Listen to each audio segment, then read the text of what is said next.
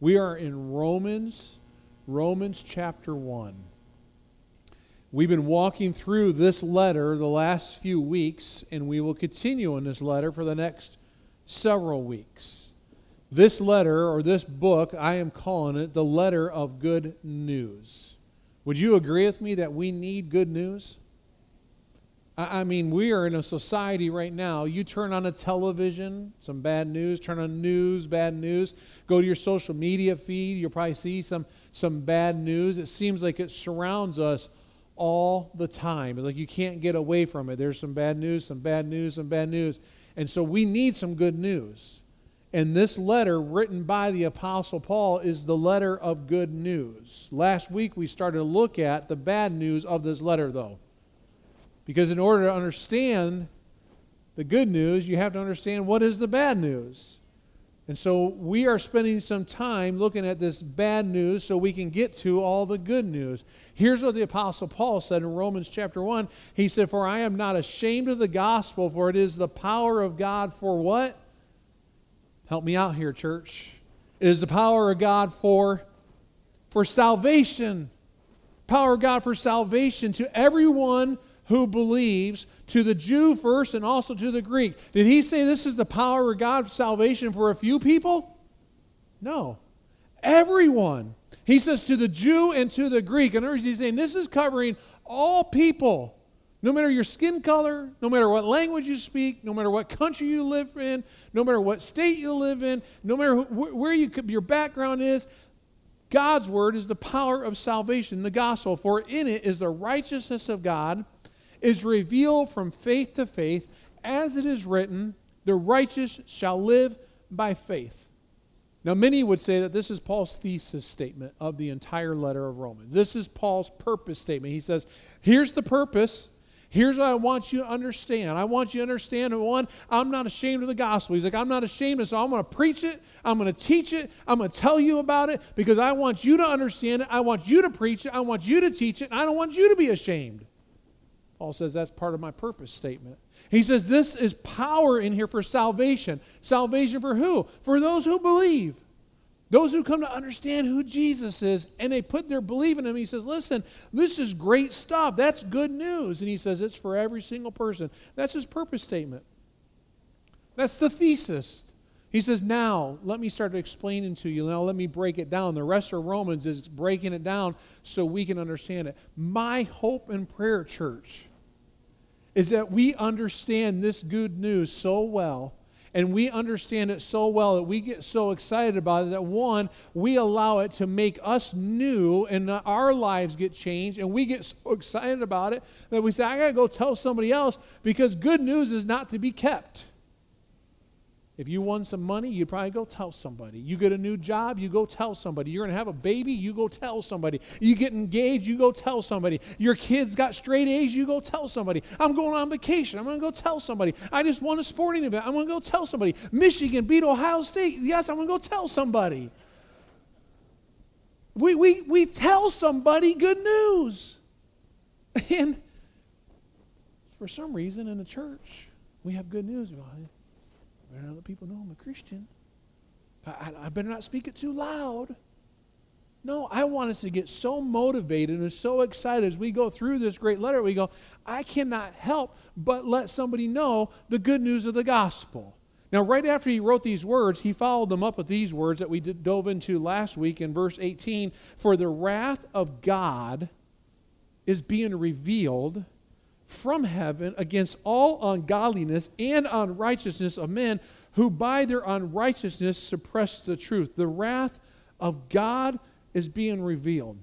Now we hear that word wrath and we say, wait a minute, God's a God of wrath? Sometimes that freaks us out because we start thinking about the wrath of God and we start tying it to human wrath. We think about the husband who has put his wrath on his wife in an improper way. Or we think about the parent who puts their wrath on a child in an improper way. Or we think about a boss who is an explosive boss and they have wrath that they expel and they put out. And those are all wraths that are human wrath, but we tend to tie human wrath to God's wrath. And we think about wrath and we think, well, God is an angry, mean, awful God. And that's not what Paul is saying. Paul says the wrath of God is revealed. Simply, God's wrath means that it is God's settled hostility towards sin. That God and sin cannot coexist. They will not live in the same space because God is a holy God and God has a wrath against anything of sin. It's being revealed. It's being shown little by little, like the flooding of the earth is part of God's wrath being revealed, going, listen, this nation is so sinful. That's not what I want. Or Sodom and Gomorrah. When Sodom and Gomorrah is destroyed, why is it destroyed? It's all about sin. And so it's all being revealed. And who's it being revealed to? To those who suppress the truth. Well, who's those who suppress the truth? Well, it's those who claim there is no God. Probably all of us in this room, or all of us that are joining us live this morning on Facebook, probably all know somebody who has told you, I don't know if there really is a God. I don't know if I really believe that. How can you possibly believe in a God when A, B, C, D, and E has happened? How could a God allow this to happen or allow that to happen? Those are people who would fall under those who suppress the truth. Suppressing the truth are those who claim God's word is not real. Wait a minute, you believe in that Bible? You mean that was written by a bunch of humans? How can you possibly believe in that Bible? There's no way that thing can be real. There's errors in that thing. How can you trust it? Those are people who suppress the truth. Those who claim that God's word are not relevant today, that it's old school, that it's out of touch. Wait a minute, that Bible was written many, many years ago. There's no way it applies to 2021. Have you ever been claimed or thought somebody was old school and their teaching didn't mean anything anymore? All of us have been there. It's called being a teenager. You look at your parents, and you look at your parents, you think, my parents are idiots. Let's be honest, how many people thought their parents were idiots at some time in your life? Some of you don't know how to be honest.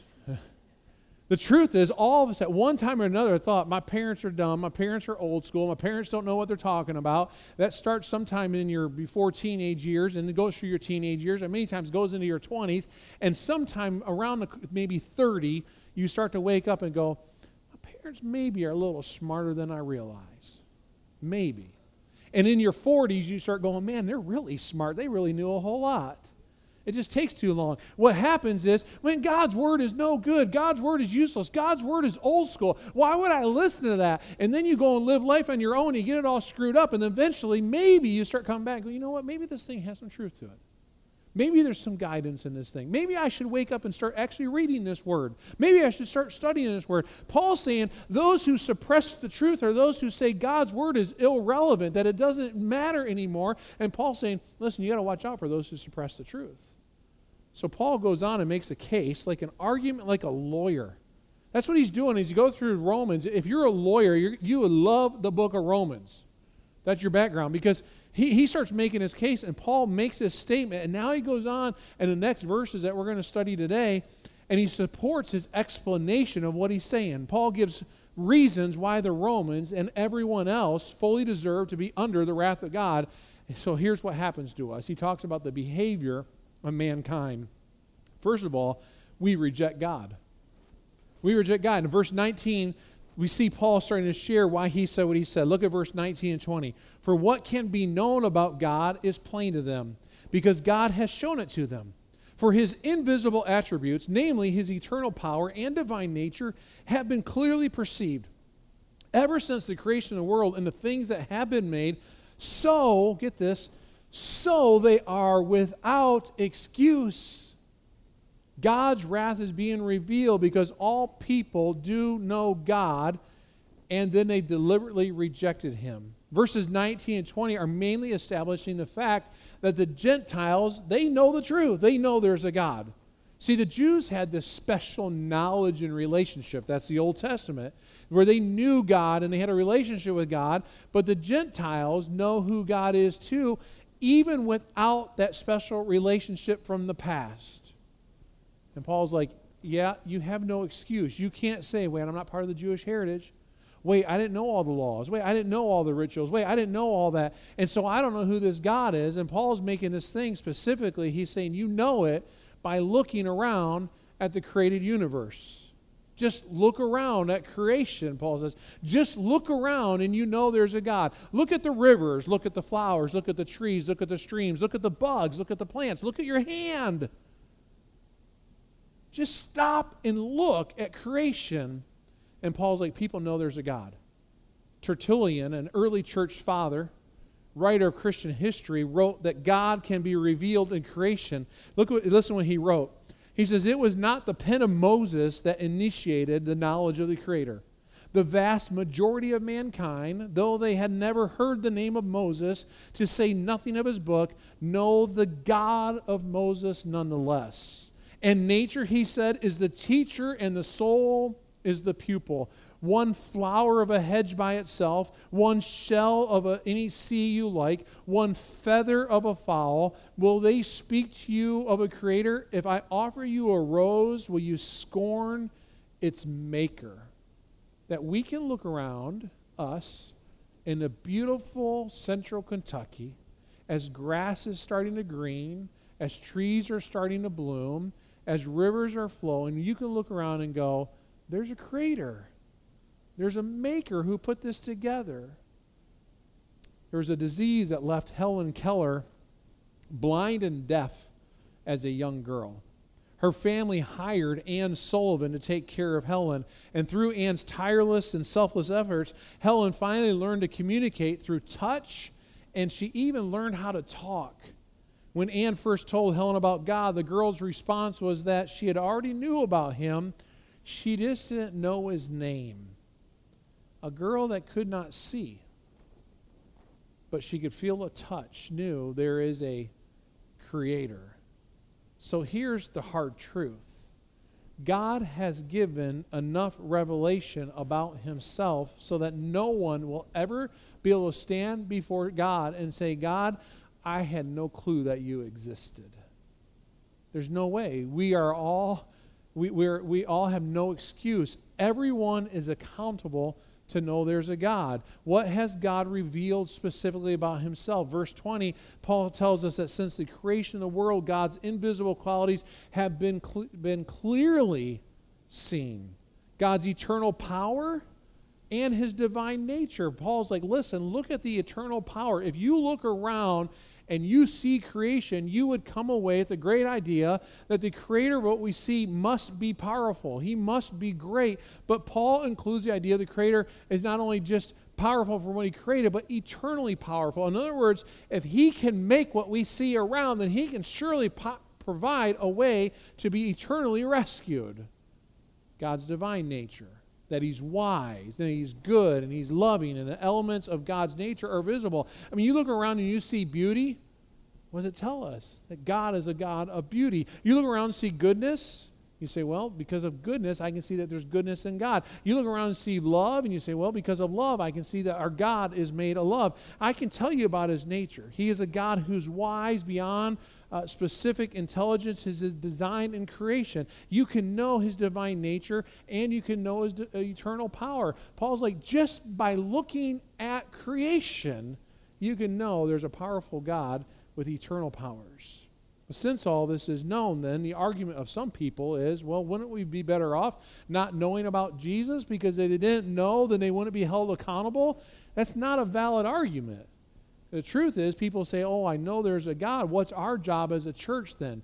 You need to know who Jesus is. You need to know how to be with God. And so when people look around and we start the argument, just look at nature.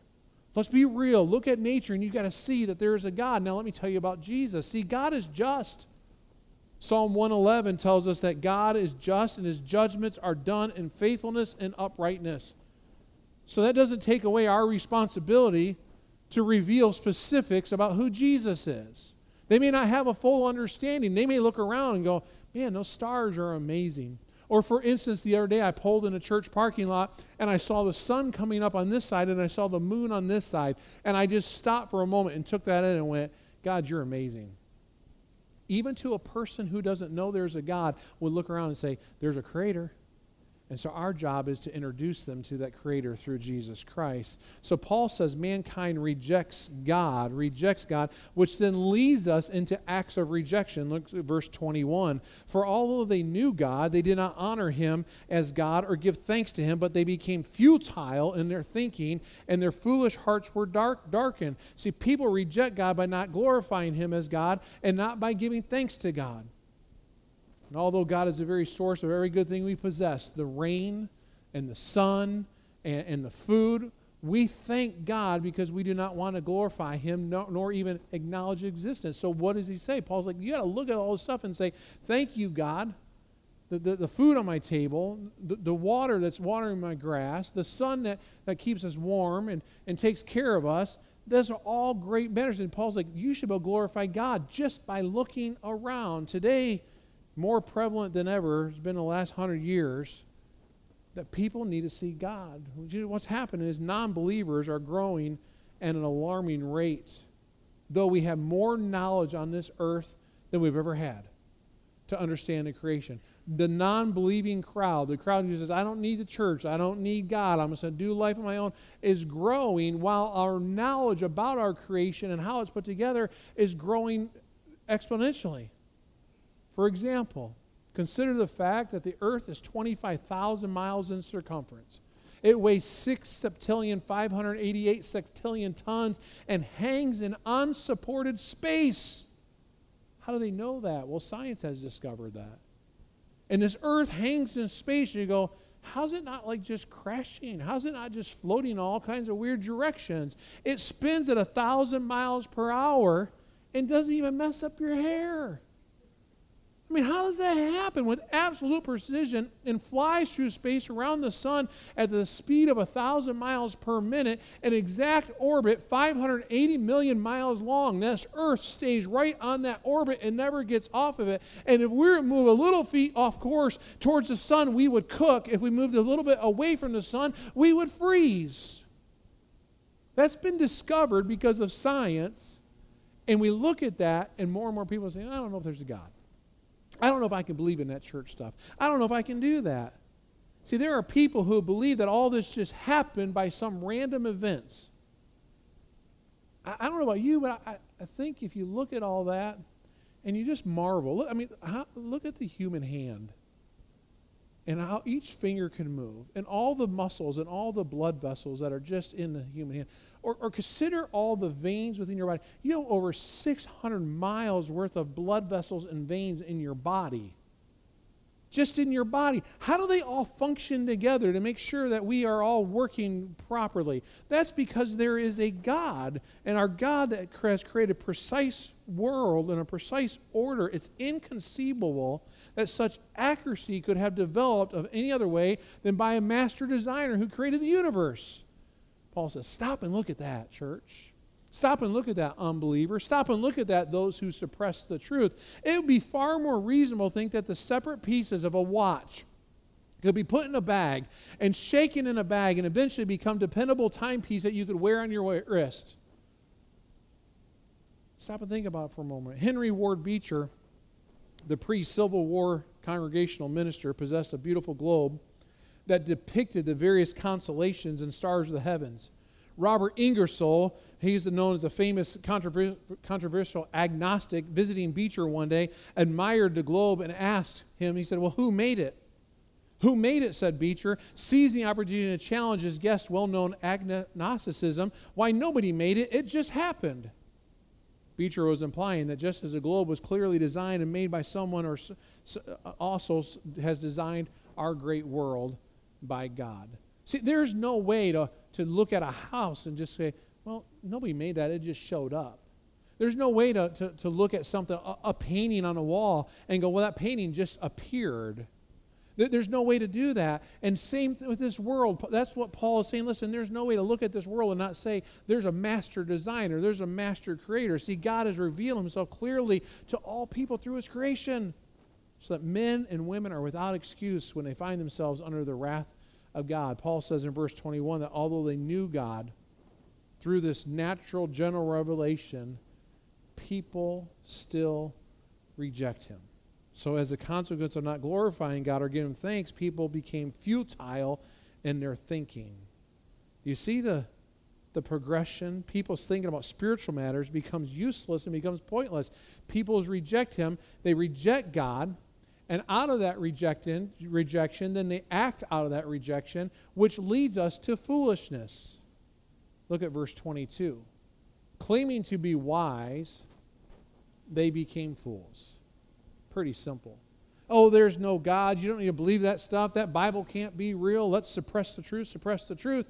And they think they're really wise, but they become fools. See, in rejecting God's clear revelation of himself through his creation, people become spiritually foolish and darkened in their hearts, trying to justify themselves and trying to rationalize their sin or their behavior. They became fools translates a verb from the Greek word family, of which we get our word moron, literally.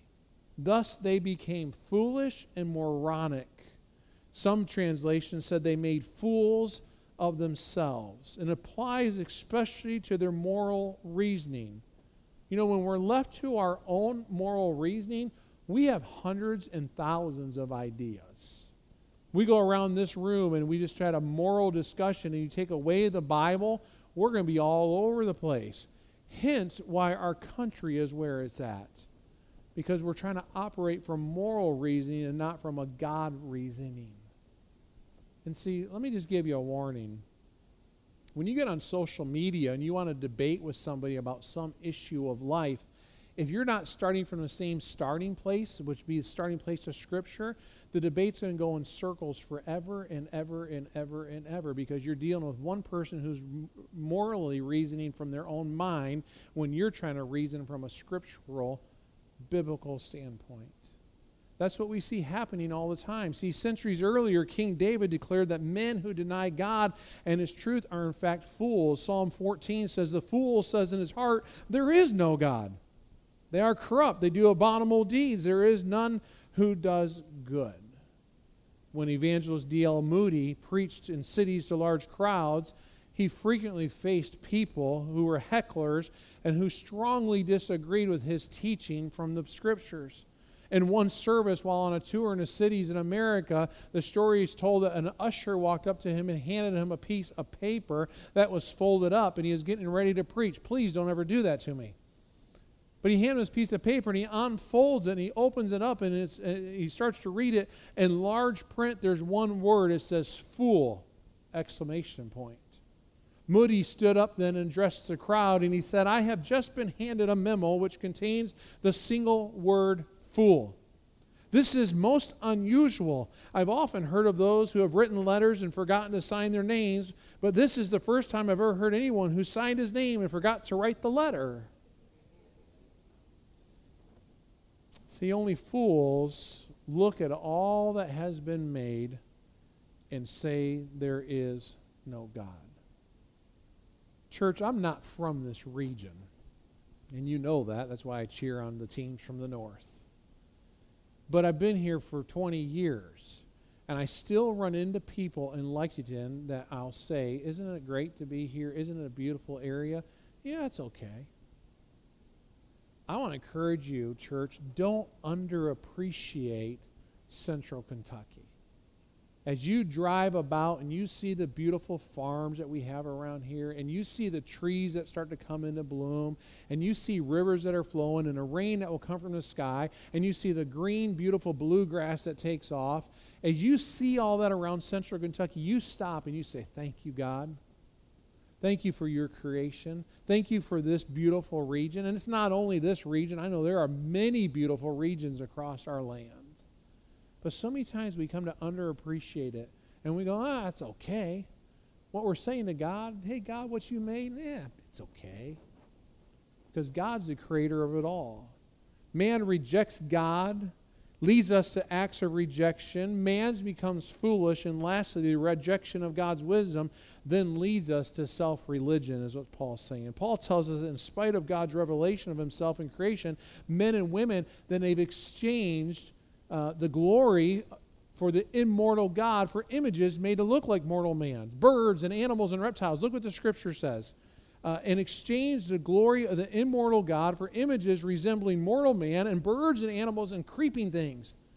Therefore, God gave them up to the lust of their hearts, to impurity, to the dishonoring of their bodies among themselves, because they exchanged the truth about God for a lie and worshipped and served the creature, rather than the Creator, who is blessed forever. Amen. You know, people often measure their wisdom by the kinds of deals or trades they make. you go and you buy a car and it's listed at $10,000 and you talk the person down to $8,000. You tell them, man, look at the deal I made. I outsmarted them. I got it.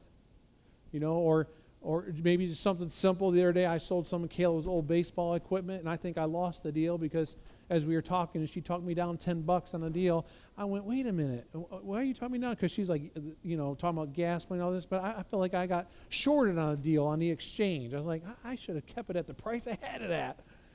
But we all measured, was I successful, was I wise by exchanging deals? And as we make deals, we think, I did good or I didn't do so good. See, Paul says the Gentiles have made it a swap, or they made an exchange, but it's not a very clever one. In fact, it's the worst one possible anyone could have ever made. They've traded the real things for the phony things, the useless. The Gentiles have exchanged God for images. Get it?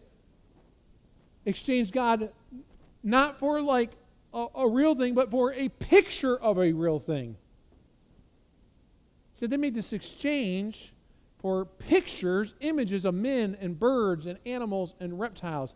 Not even actual men or actual birds or actual reptiles, but just images. Hey, you know what? Instead of believing in God, believe in this image. See that reptile? Worship that. Oh, believe in this image. See this idol? Just worship that. And the Greek phrase is the likeness of an image, or a likeness patterned after the form of these things. The characteristics shared by all these categories is mortality, that they're all corruptible, and that they're all perishable, that they're all going to pass away. And it's true not just of the idols and the statues, but of the things themselves after which the idols are patterned. How can a man or woman create himself? So Paul says the only logical thing is that there's a creator. Not many creators, but one creator. And God is justified in his wrath because he's given the answers to the test through his great creation. And so as Paul goes on, he just, we're going to stop here for today, but Paul says, listen, you stop and you look at creation and you tell me there is no God. And if you do, Paul says, you're a fool, because God has proved himself through creation, and that's the God that we worship. Bow your heads with me. Father God,